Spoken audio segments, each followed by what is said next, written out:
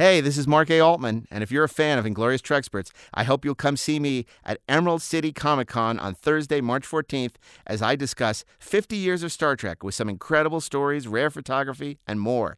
Join me as I boldly go. That's a bad pun. Tickets are available through the ECC website and at ReedPop. What's better than listening to the 4:30 movie? Seeing it recorded in front of a live audience. Join us this year at WonderCon, where your favorite 4:30 movie hosts will record Walt Disney Week live in Anaheim. We hope to see you there at WonderCon. If you're a fan of the only podcast for Star Trek fans with a life, then you'll love seeing your favorite Inglorious Trexperts hosts live at WonderCon. Join us for a very special guest as we celebrate the 30th anniversary of Star Trek V as we record a live episode of Inglorious Trexperts. You heard right, Star Trek V. We all hide a secret pain. See you there.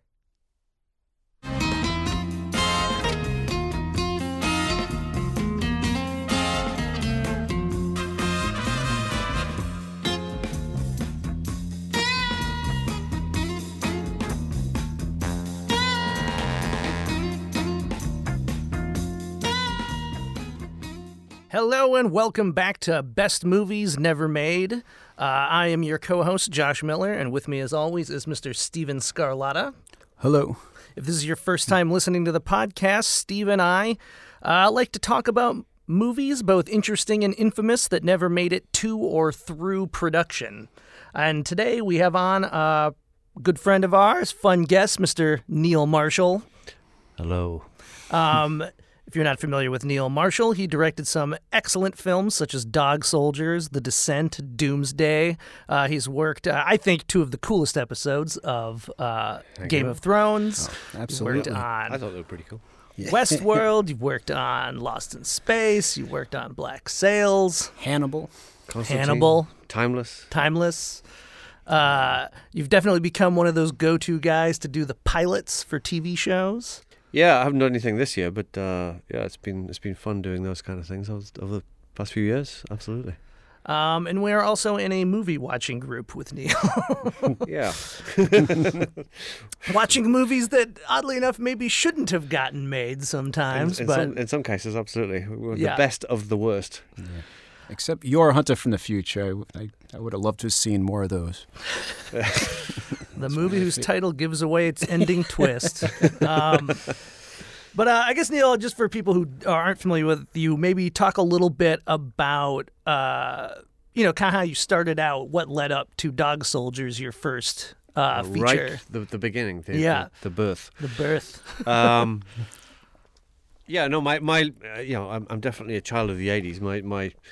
My passion for filmmaking came from seeing Raiders of the Lost Ark for the first time, but also seeing the making of Raiders on TV and great movie stunts, Raiders of the Lost Ark. Mm-hmm. There's a lot of documentaries about making Raiders that seem to crop up out of nowhere.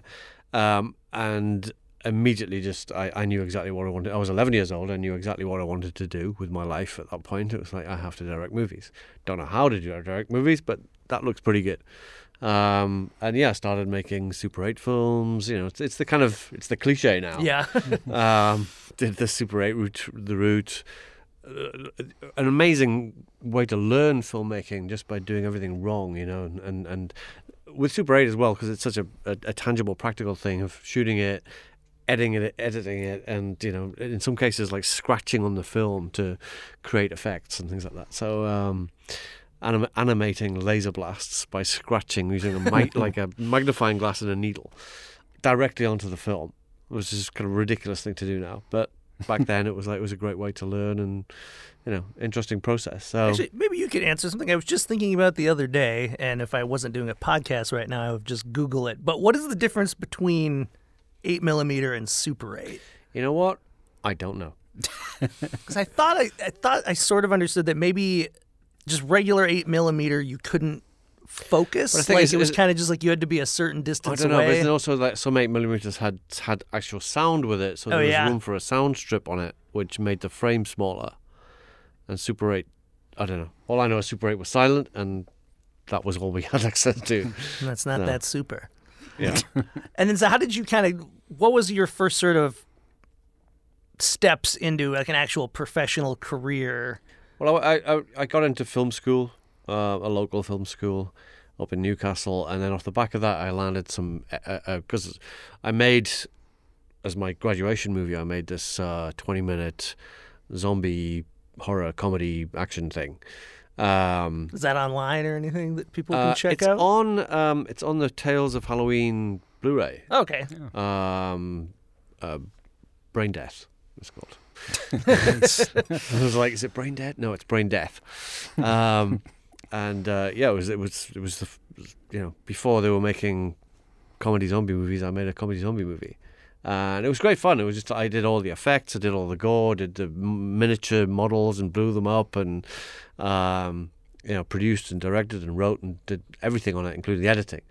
And when it was screened at our final graduation screening, whatever, some guys from the industry, the local industry anyway, were there, saw it and offered me some editing work. And that basically led to me becoming an editor for the next 8 years. Freelance editor, just doing anything and everything that came along and learning the ropes that way. At the same time I was writing, because I'd been writing scripts since I was about 15, and trying to write, eventually wrote Dog Soldiers, and then started the process of trying to get that made. So, I mean, I graduated in 92. We didn't shoot Dog Soldiers until 9 years later. So, it was quite a long journey to get there. But it meant that was my first foray into the industry. I made I partook in a feature film in 95, a thing called Killing Time, that I co-wrote and edited and did the action choreography on it, and a whole bunch of other storyboarded it and all sorts of things like that, but didn't technically direct it. So, and then did Dog Soldiers, did that lead directly into The Descent, or was there kind of anything in between? I was always writing scripts, and at that point, I think the script for Pendragon emerged around about that time as well, because I'd written Dog Soldiers, and I wrote a number of scripts, one of which ended up being The Descent, and then we made The Descent, and then Doomsday and such like. But at the same time, I was always writing scripts on the sidelines with the view to making them down the line. Yeah. Well, should we just jump right into Pendragon then, or? Yeah. Well, I wanted to bring up really quick, because I found a Rue Morgue article from 2006, and it seems like the version you gave us of Pendragon, it seems a little bit different than what you described back then, which was it's a medieval heist movie, which is a post-Arthurian adventure, kind of like an unofficial sequel to Excalibur. But it's about a bunch of robbers trying to steal Excalibur from a tyrant in the Dark Ages. And was it called Pendragon then? That's all it says. Okay, because it was originally written under a different title of The Sword and the Fury. Gotcha. I was going for something a bit more, the pride and the passion, and a bit more epic. But then the idea of a longer term, like the idea of a story thread of the Pendragon lineage being part of the story, and then potentially sequels or whatever. So that's why I changed it to Pendragon. Right. And also thought The Sword and the Fury sounded kind of hokey. Well, and where did this... King Arthur's pretty famous the world over, though I do imagine it maybe has a little more potency for people in the UK. I guess. Yeah. Yeah, it's a little like American tall tales. He's one of our great myths, our great legends. No, I wouldn't have thought. I don't think the script had changed that much from that description. I did conceive of a medieval heist in the movie, and there is a heist in the movie, but it's not the main thrust of it, I suppose. It came absolutely from my love of the movie Excalibur, and watching that so many times as a kid and growing up with that, and I was also, like you say, like being in the UK, you're surrounded by the Arthurian mythology. And I had this concept of I think, I don't know, maybe I watched Excalibur at some point and realized that so many of the main characters are still alive at the end of the saga. Arthur dies, and it's kind of like, oh well, that's the end of the story, but it's not, because there's Percival and Bedivere and Guinevere and stuff like that are still alive. And I was like, well, And then what happened? And it's like, well, what happened next? What happens to the country? Like, it was all about the king, the nature of being king. Mm-hmm. That's what's so wonderful about Boorman's movie. It's like it's all about what being king means. The land and the king are one, and all that kind of stuff. And I was like, so what happens afterwards? Like, there isn't a king anymore. So does bedlam ensue? Is it chaos? Who's going to be next in line, and all that kind of stuff? And I was like, okay, I've seen so many tellings of that story. What's the sequel? And can you tell it as like a standalone on the basis that everybody already knows the original story? Which was fun when I was reading the script, because like I didn't even know that like one sentence pitch there. So I was reading through, and you open with the kind of like standard bit of narration, but it keeps going, which is what I was supposed to like. Oh, he's going to get all the way up through. Like, Arthur's dead now. Arthur's dead by page 3, I think. Yeah. By page 5, it's like it's.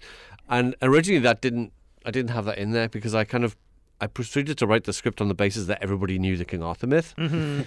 But then what happened when I was writing the script and I researched the script, and the more research you do into the legend of King Arthur, the more confusing it gets because everybody tells a different story. And there's so many different versions of the legend. And it's not history, so it's maybe based on history, but it's, it gets muddy. It gets more muddy the more research you do. So it was like, okay, I've got to just pick a version and stick to it.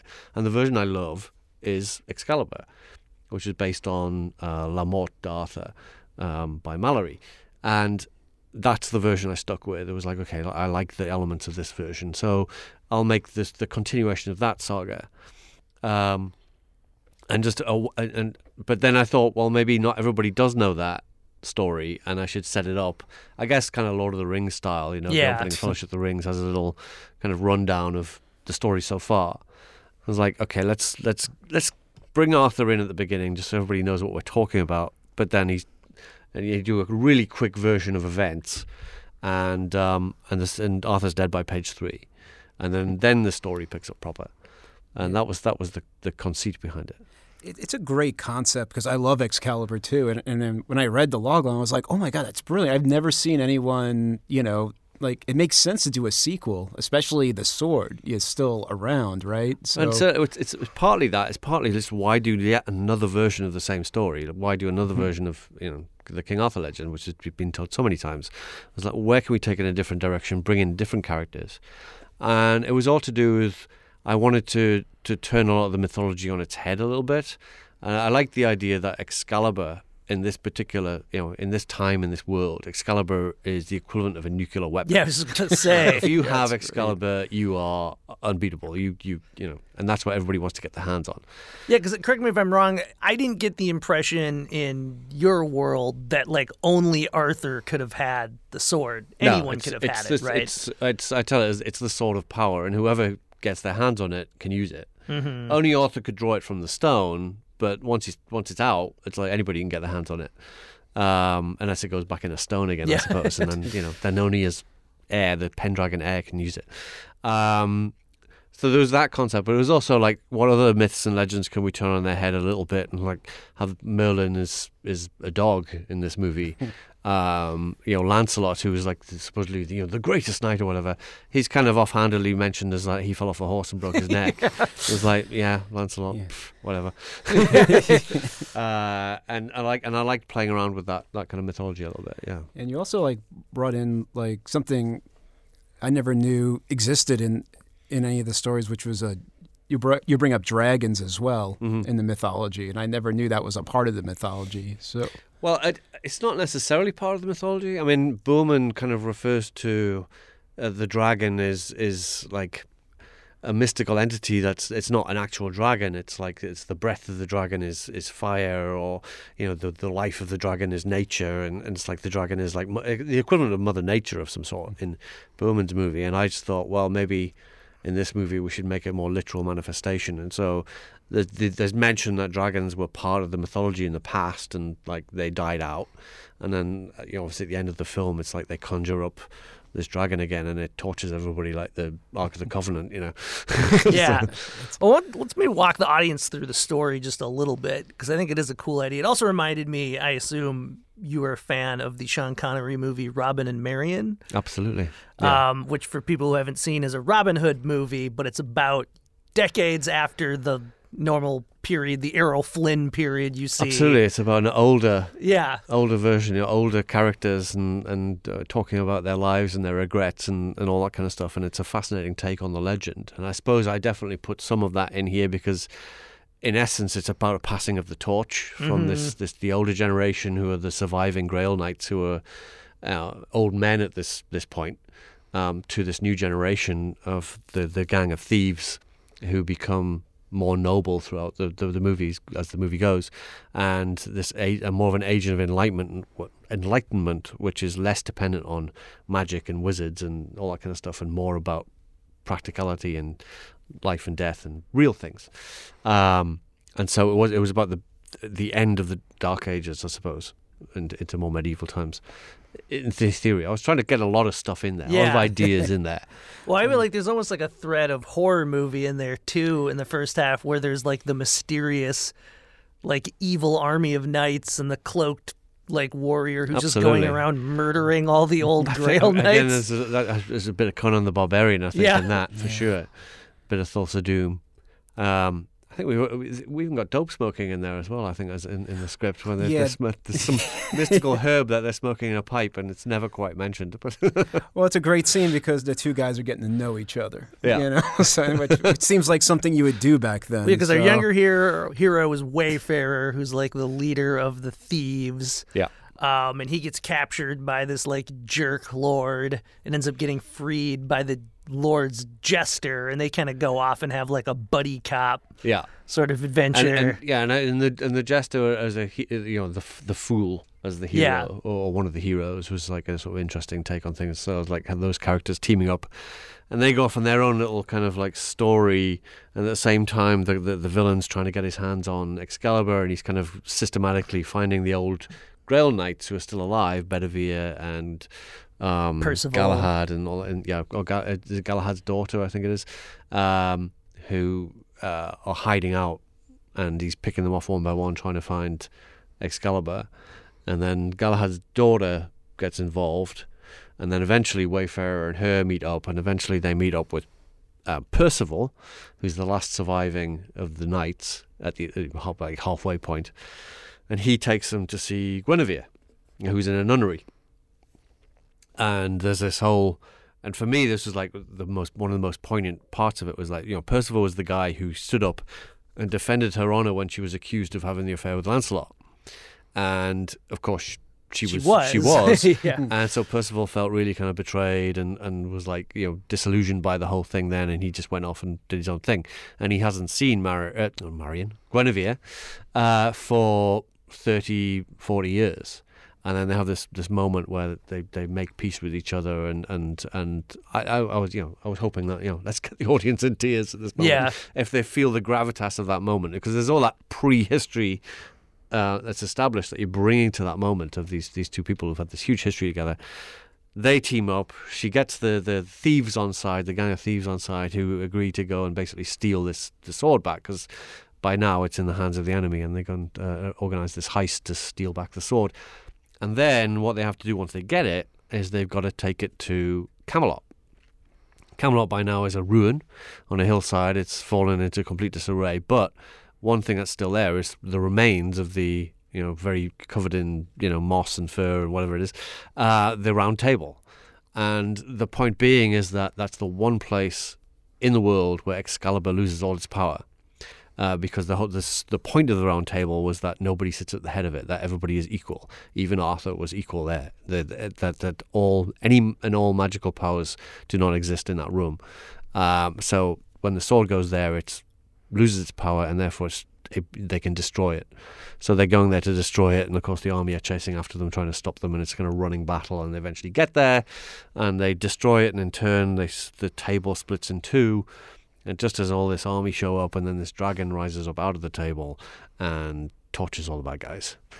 And then it's revealed. I can't remember if it's then exactly. I haven't read it in ages.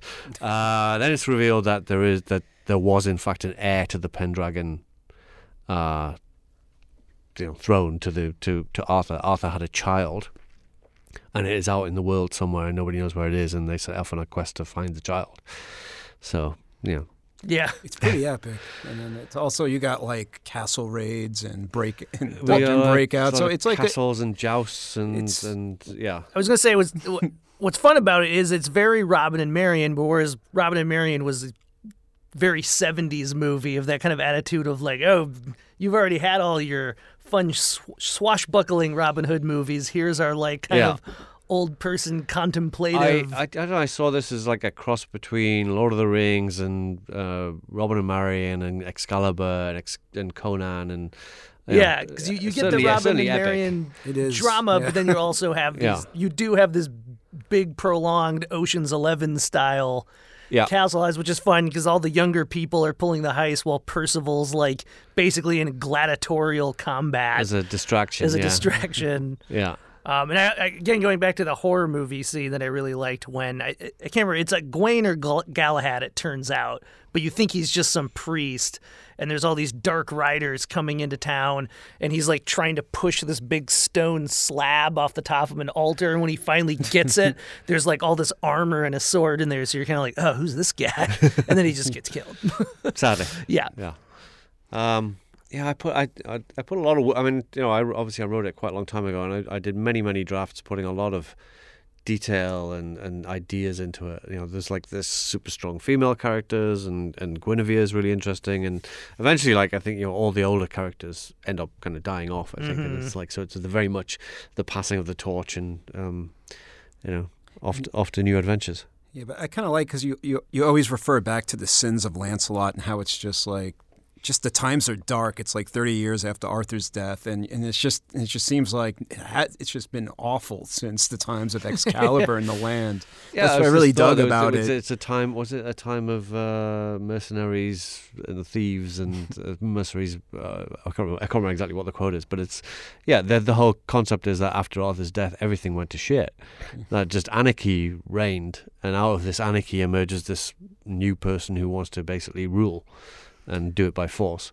So and let's talk a little bit, I guess, about the journey of the film. So this was done around the same time you were writing The Descent. I was. I think I was. I'd written certainly the first draft of this between Dog Soldiers and The Descent. Yeah. How close did it ever get to getting made? Did it almost get made several times? Is it that kind of? No, it's actually never got anywhere near being made. Okay. And it's one of those things, it's like, I kind of think of it, not a greatest movie never made, but a great movie not yet made.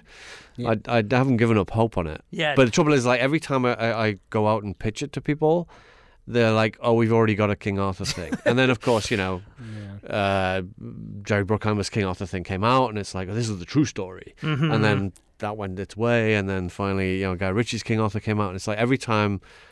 It's just when I feel the world is ready for this film, somebody makes a King Arthur Which is too bad because I guess Joe Cornish's one is an example of something where they finally took a whole different angle. But yours, at least, it's like, well, it's not just a retelling of Arthur. Yeah, presenting the what happened next idea was fresh, I thought.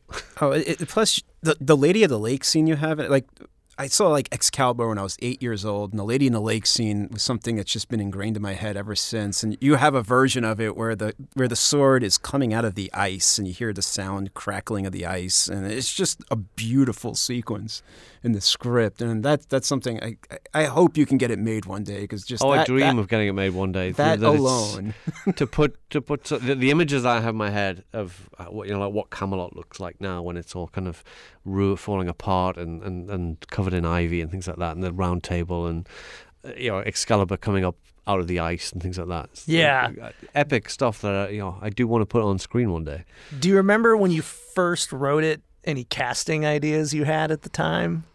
Like, well, because I'd just done Dog Soldiers, so in my mind it was like Sean Pertwee had to play Wayfarer, and that was that. I think you've been amazing. Mm-hmm. And I wanted Kevin McKidd for Reese, who's the kind of the bad guy, who's playing two sides. Yeah. And Liam Cunningham for Percival.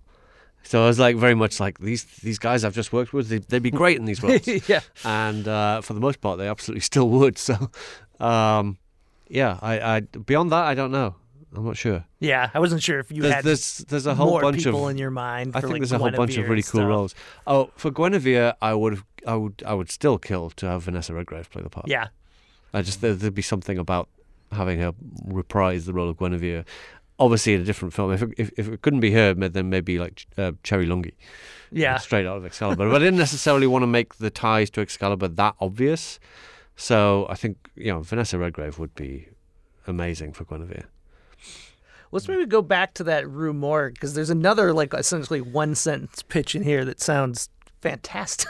Yeah, this one sounds awesome. This is called, you also mentioned in 2006, The Eagle's Nest, which is, you mentioned it as Die Hard meets Remains of the Day. It's kind of my Raiders of the Lost Ark type movie. That's such a great... Well, that's I mean, when you asked me to send us the script, it was a toss-up between Pendragon and Eagle's Nest. And Eagle's Nest actually, as touch wood, is still alive and... may come alive this year sometime, so which would be amazing, because Eagle's Nest is my like you say, it was originally pitched Die Hard meets Remains of the Day, because it was Die Hard in like an English country house, like the classic Merchant Ivory movie. I was like, how can we take a classic Merchant Ivory concept and turn it into an action film? I was like, what if you do Die Hard in a country house? And then it was like, well, okay, what's that story? What's it about? It's not going to be a butler who's like, John McClane is the butler. Oh man! But it kind of deviated from that, and then I had this idea. I wanted to do a World War II thing. I wanted to do very much an Indiana Jones style boys' own adventure movie, and I was hugely inspired by things like Where Eagles Dare and The Eagle Has Landed. So I thought, well, I better get Eagle in the title somewhere, and came up with Eagle's Nest. And was that the name of some Hitler's house in Austria or whatever it was called? The Eagle's Nest. Yeah. And this is because this is a castle in Scotland, but it's bookended by a true story. And the true story is that Rudolf Hess, Hitler's third in command, I think it was, for whatever reason, and it's still open to debate, at one point stole a plane, flew over the English Channel, parachuted into Scotland, where he was immediately captured and thrown in prison for the rest of his life. That was it. And the story behind it is he was trying to reach a castle in Scotland where this English lord lived, who was not necessarily sympathetic to the Nazi cause, but was sympathetic to the cause of peace, and was against Churchill in the sense that Churchill was like, fight, fight, fight, and this guy was like, no, let's maybe get a truce or something. And so Hess was trying to contact him to try and organise potentially a truce with England. In my story, Hess is carrying the plans to the secret weapon that is going to win Germany the war. So he's still having his doubts about the whole thing, but he's trying to barter. He's trying to do a deal for the plans of the secret weapon. At the same time, Churchill is suspicious of this English lord and has put one of his top spy soldier guys up in his castle pretending to be the gamekeeper. And so he's there. The Nazis arrive.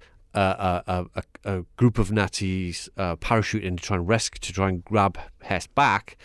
Everybody basically ends up in this castle on one night, and it's up to the gamekeeper stroke hero to do the John McClane thing, go around, pick these Nazis off one by one, rescue the hostages, get Hess alive, get the plans to the secret weapon, and save the day. Oh, right on. So I hope that would happen. I do too. Full of chases and elaborate fight sequences, and a lot of fun. Nice. Well, one thing I like that keeps getting highlighted on our podcast as we do more and more episodes is I certainly know what it was like for me before I was in the industry, and you look at people's IMDb's and you hear them talking in interviews, and it basically just seems like people decide they're going to make a movie and they go make it. But when you're actually in the industry, it's like maybe 1/5 of the things you try to get. Yeah, I mean, maybe there's a handful made. of people who, I'm sure Tarantino, he decides to make a movie, goes and makes it. But because I was going to say after, but it seems like The Descent was probably when you started to get more industry heat. And I know Steve always digs up these great old articles and sends them to me. And you can tell that there was like this period where they were constantly announcing things that either you were writing or you were attached to. And it is. It's these things are they're a struggle, and you've got to work at them for a long time to get off the ground. But I heard recently The Favourite, up for Oscars and just like this weekend, and that was like 7-8 years in the making, something like that. That it was written a long time ago, and they've been trying to get off the ground. I think a lot of projects have that life to them. Yeah, I just heard about that with Happy Death Day, that it was like a Platinum Dunes movie 10 years before it came out. There you also. go, yeah. Yeah, so yeah, it is kind of a trip. A film came out recently called Hellfest that I was attached to direct like 5, 6, 7 years ago, something like that, and we could do something totally different, and then it disappeared, and then suddenly it shows up on iTunes. It's like, okay, Yeah. these films have a weird life before they're born. They hibernate, or I don't know what the word is for that, but yeah. You just need to get them out there on Variety or something, it seems like, or yeah, Fangoria. We're trying to get attention for things, whatever, or it's just timing. It's like, let's say I've got a King Arthur project or a World War II project, and every time you take it in, it's like, we're already doing a World War II project, so we don't want to do two. And then, the chances of catching them at that moment where that one day when you go in the door and they go, I was just looking for that project, and here it is. What always makes me mad is when that happens and you remember that like 5 years later and you're like, wait, they didn't even make that other one. They could have made mine. Yeah, I think, what was it? My favorite was Albert Pune got Sword and the Sorcerer greenlit because Excalibur just came out that weekend. Right. and it just could be as simple as that. Yeah. And then meanwhile, Larry Cohen sold phone booth and cellular simultaneously, which was clearly he had an idea that could go in one or two directions. And normally, like, people like us would be like, well, I guess I'll pick one and write that. I mean, I kind of feel like I was born a little bit too late, that if I'd been pitching these two scripts around during the 80s, that they would have got made. Yeah. So there's more cocaine around then. well, fingers still crossed. They're still like, they're timeless projects. So absolutely. Both of them are timeless, so they're not specific to now. And I've not given up hope on either of them because they're good scripts. No, absolutely. The King Arthur, from what it's brilliant. I love it. I can't wait to see it when it does get made. And was just like looking through some of the stuff Steve dug up. You were going to do, I think it was the Sherlock movie that became the Robert Downey Jr. movie. Yeah. Was it any different when you were working on it? It was a bit different. I mean, it was in its early stages. Yeah. And I couldn't commit to it because I was in the midst of Doomsday at the time. But I did manage to get my best friend, my oldest friend, who I first saw Raiders with when we were 11 years old, the job of writing it, and he ended up writing it and writing the Downey Jr. one. So I guess it evolved into that, but it was just a treatment at that stage. It wasn't a script, so that's why we were trying to get the script up and running. Oh, right on. And was that because it sounds like in the Variety article, it's kind of being pitched. I mean, gritty is such a generic word that gets overused now. But the Guy Ritchie one ended up being very Guy Ritchie, big. Was yours going to be more grounded, or? I think inevitably, I don't share the same style as Guy Ritchie, so it would have been a very different kind of film. My sensibilities would have taken it in a darker, grittier, grungier, probably more direction. So. It would have been a very different film, I think. Even with the same, it's like if you give the same script to a number of different directors, they're going to turn in different movies. So yeah. I know another thing you were attached to, which is an idea I just always found fascinating the second I heard about it, was the Voyage of the Demeter. Yeah. Which, for people who don't know, in Bram Stoker's Dracula, his coffin is put on this boat and then brought to England, and when it arrives at England, it basically just sort of like crashes runs into the beach, and everyone on the boat's dead. It washes ashore, sort of thing. That was again another fascinating project, and I worked on that for some time. Did a number of rewrites on the script, and had a lot of fun with that. That could have been very, very cool. The setting of the old sailing ship, wet and creaking and whatever, was like perfect for some real horror. And then just trying to come up with a logical reason why, with everybody being killed off, whatever, they kept going, and they still end up in exactly the place that they were meant to be. So it's like, well, how do you steer the story in that direction? Because it's like you know how it ends. It's just, how do you get there? And what was kind of the, you know, to go into detail, but what was kind of the story going on in the boat? Because I imagine you have all these subplots that all end the same way with everybody being dead, right? Yeah. You know, it's been such a long time since I looked at it. I can't remember. I mean, obviously it became like a sort of alien on board the ship. Yeah. We never referred to him as Dracula in the script. We always referred to him as the Nosferatu. Just because it just never felt like a Dracula script or a Dracula-type movie. And simply by association, Dracula brings connotations, which, because he wasn't going to be a guy in a cape.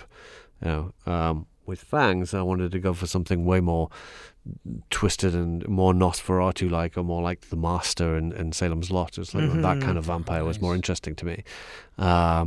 So, and I had a lot of fun doing some kind of crazy transformation stuff. So there's a lot of like transformations, because with Dracula, that he can turn into the wolf and turn into the bat and turn into the mist and all this kind of stuff. It was like, okay, so how can we do that, but like in a thing kind of way, and just really, really twisted stuff. So I mean, I think my favorite moment was at one point one of the crew members is up on deck and he's confronted by this giant wolf, and the wolf just stares at him and it opens its mouth really wide, and he can see into the wolf's throat, and inside the wolf's throat is this face. There's a human face, these black eyes and stuff staring at him, and suddenly the face like comes up out of the throat, and the wolf turns inside out and becomes this vampire thing that attacks him. But I just had this kind of face hiding inside the throat of a wolf. Was really creepy. Oh, dude, that Sounds kills awesome. me. It's on a boat. There's nowhere to go. Yeah. This is just It's a really good setting for that kind of thing. Did you end up cheating? Does anyone get away from the boat that we just never knew about in I think this. Dracula? I think somebody survives. Yeah, somebody escaped on a life raft before it crashed or something, and then they survived. I think. I can't. It's been such a while. So I was wondering, because I don't know why it's always the example I go to. I always think of in Friday the 13th Part 4, there's that house full of all these characters like Crispin Glover and these people, and they have this like intricate network of like social dynamics and subplots, and then every single one of them dies, and there's no resolution to any of it. I mean, it presented us some like interesting kind of conundrums of like, according to Bram Stoker, it's like the ship's captain is tied to the wheel and he's dead when it crashes. It's like, well, okay, so did he tie himself to the wheel, and how do you do that? Did somebody else tie him to the wheel, and is he dead from loss of blood, or and if he's tied to the wheel, how does it still end up crashing on the shore, or what was the point of tying yourself to the wheel? That was the question. Do you remember what your solution was? No, not off the top of my head. You surprised me with that script. I was like, okay, I'm all prepared to talk about Pendragon, and now he's talking Last Voyage of the Demeter. Then, well, there's another. You had what was it called? Sacrilege. Do you remember that one at all? Sacrilege was it's an old West horror movie, yeah, right? That was. It was basically picked up on the notion. I like taking these pre-established things and then saying what happened next. Yeah. This was the what happened next with Jack the Ripper story. That obviously it's an open-ended mystery. No, you're never caught. Blah blah blah. And there is one myth or theory that he went to the States. Mm-hmm. And there was a murder or something in New York, I think it was, shortly afterwards, that kind of matched his MO. And so I thought, well, okay, so if he went to the States, what happened next? So what if he headed west? And what if he ended up in a gold mining town in the Rockies? And it's full of prostitutes. It's kind of just like another version of his old Whitechapel East End. That was kind of bawdy and rough and all that kind of stuff. It's a similar kind of thing, and would he feel right at home there? And then what would happen is like when people start dying, and it was this notion of like the sheriff, the classic Western sheriff, instead of something I've never seen in any Western, is the sheriff actually having to do some police work. Yeah.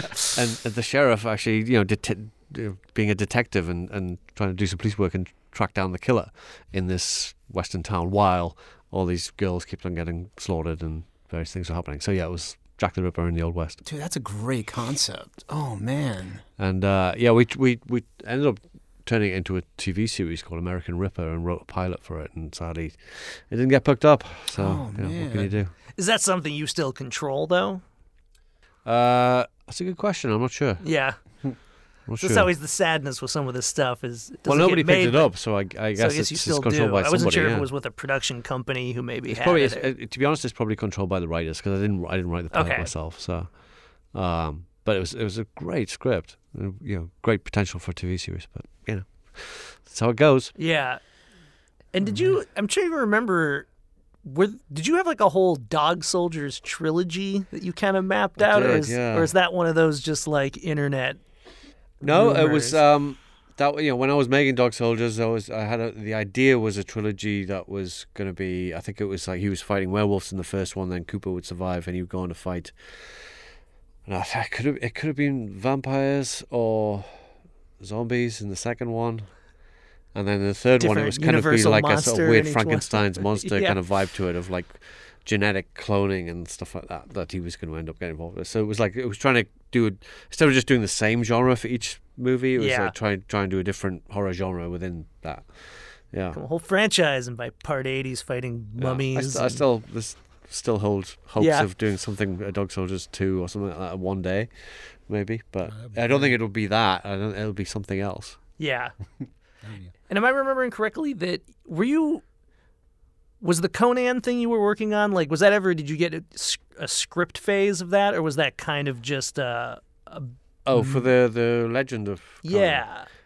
yeah. We had a script, and we were really kind of all set to get into working on the script with Arnold involved, and we got to the stage of I was lucky enough to have a conversation with him about it, and he was very excited, and I was gonna basically trying to turn the script into something resembling like Unforgiven with Conan. Yeah. Dealing with accepting of the idea that the character was old and going with that, and in the same way that Unforgiven just went with he'd had his time and he's kind of a little bit of a relic from that time, but still as ruthless and dangerous and lethal as ever, and that's what Conan would be when put on the spot. And it was a really fascinating concept, and sadly the rights expired and the whole thing just went away overnight. That's the worst reason for something Just not one to day happen. you're doing it, the next minute it's the rights went away. It's we can't do it anymore. Was this before or after the more recent Conan movie they did with Momoa? It was after. After. Oh, was was after, yeah. wow. Because I also pitched for that Conan movie, but didn't do that one either. It's funny because I would have thought Conan was in public domain, but I don't think so. I think the No. estate now. Because I know I don't think it's as easy as that. yeah. I have John Milius's draft for Conan the King, or is it Conan the Conqueror? Is what the version I Just have is King called. Conan. King Conan, Yeah, I have one of those. Crown of Chains or something. Was it one It of them? might be that one. I have one of those drafts, and I mean, the fact they couldn't even get that one off the ground. It's sad that we couldn't get another Schwarzenegger Conan. Yeah. Especially yours, the way it sounds. Like, Well, yeah. I mean, I would love to have done it. Absolutely. I would still, at the same time, I would love to see Milius do one.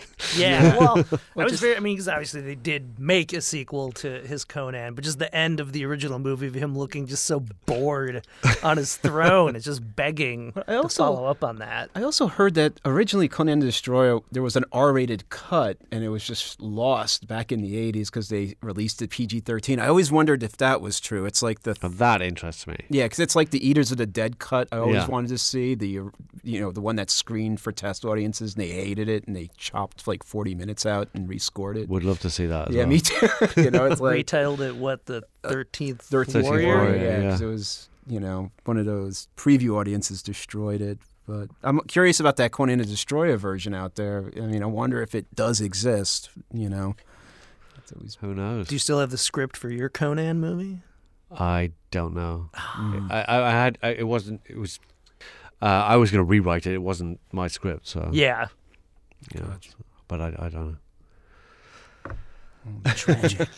Yeah, they are. These things are tragic. I know. It's and all the movies. Well, some of the movies you've been talking about on the podcast already is there's okay, maybe they were best left Yeah. that way, but Yeah. in some cases it's oh wow, that would have been fantastic. Yeah, to work with Schwarzenegger. Yeah. What was kind of his arc in that? Was it basically just like Unforgiven, where he felt old and useless and then kind of got his groove back, I would imagine? Pretty much, yeah. But it was, I don't know. It's just me. Inherently, I just want to go for these like dark tones. Yeah. But in a way, more in keeping with Melissa's Conan. It was meant to be like as if none of the other ones had happened, and we were just picking up, where that film left off, and where did that character go. That to me was interesting. I do like this episode has highlighted your love of like doing sequels to things. Yeah, and I haven't really done any. I mean, I wasn't really involved with Descent 2, but I've sort of gone down that route. But no, it's not so much sequels as what happened next. Take the established myth and okay, we've seen that, done that a million times. What's next? That's why Robin and Marion is so fascinating, because that is the what happened after the myth we already know. So. Also a fan of the Jack the Ripper, what happened next of Time After Time, where the there you go. answer was he time traveled to the 80s and Mary Steenburgen was involved.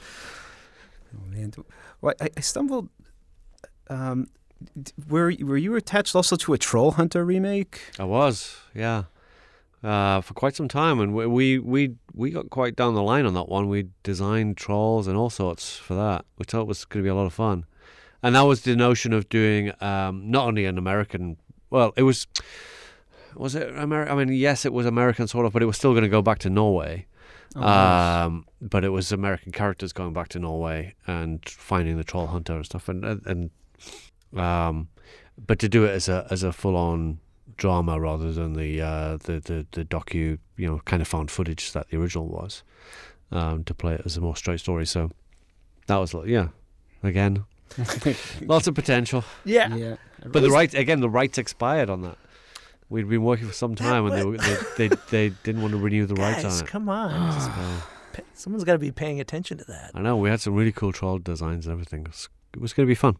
And when something like that, when the rights lapse, is it just then that the rights owners have kind of been waiting to do something else with it, or did you have any sense of why they couldn't just re-up? It was the original director. I think it was the original producer, and the rights came up for renewal, and he said, "We don't want you to have them anymore because we're going to do an actual sequel to the movie." And as it turned out, that never happened. But it was he thought that our version might affect them doing their version, so he kept on the rights to do the sequel, something like that. Yeah, and that's what I was told. It's all a bit vague, but I'm curious. At any one given moment in time, how many different irons in the fire do you feel you have as far as projects? Never stop spinning plates. Always. I mean, even now I've got like 5 or 6 on the go, just in various stages. Sometimes it's just discussions, sometimes it's like hopefully getting close to production, and everything in between. Constantly. And also my mind doesn't allow me to stop thinking of ideas if they come into my head, so I'm always jotting down concepts and things. Yeah. I've had people ask me, like, when they'll know I had some project I was working on that didn't happen, and they'll be like, "Oh man, aren't you just like devastated?" And I'm like, I mean, I guess you kind of can't think about it that way. Do you have words of wisdom for creative people out there of how to just keep rolling with the punches? Well, I think it's the same advice for anybody involved in the industry or whatever. All you can do is just like knuckle down and be stubborn and resilient and be thick-skinned and somehow get through it. Yeah. Yeah. No, I don't know what other advice I can offer. It's got to be a shark moving forward. Yeah, always keep moving forward, yeah. Swim and eat and make little sharks. I think that's good life advice. Yeah. Well, Neil, thank you so much for coming on the show. Yeah, thank you. Yeah, it's great having you on. And thanks to you guys for joining us for Best Movies Never Made. And if you're a fan of the podcast, you may want to check out Electric Surge's other podcasts like The 430 Movie every Friday, in which a group of writers and producers curate fantasy theme weeks of classic movies, and Inglorious Trexperts, the only podcast for Star Trek fans with a life. Available every Saturday wherever you listen to podcasts. Podcasts, and Disco Nights, the podcast about all things Star Trek Discovery with host Chase Masterson every Monday. And if you enjoyed us, why don't you subscribe to our show wherever you listen to podcasts, rate us 5 stars. You might also want to follow us on Twitter and Instagram because we like to post concept art from the movies and pages from the script and other fun stuff like that. You can find us at Never Made Film on Twitter and just Best Movies Never Made on Instagram. I also want to give a special thanks to Bill Ritter and everyone here at Electric Surge Network, including our producers Dean Devlin and Mark A. Altman. So until next time, this is Steven Scarlatta. And I'm Josh Miller saying we won't see you at the movies.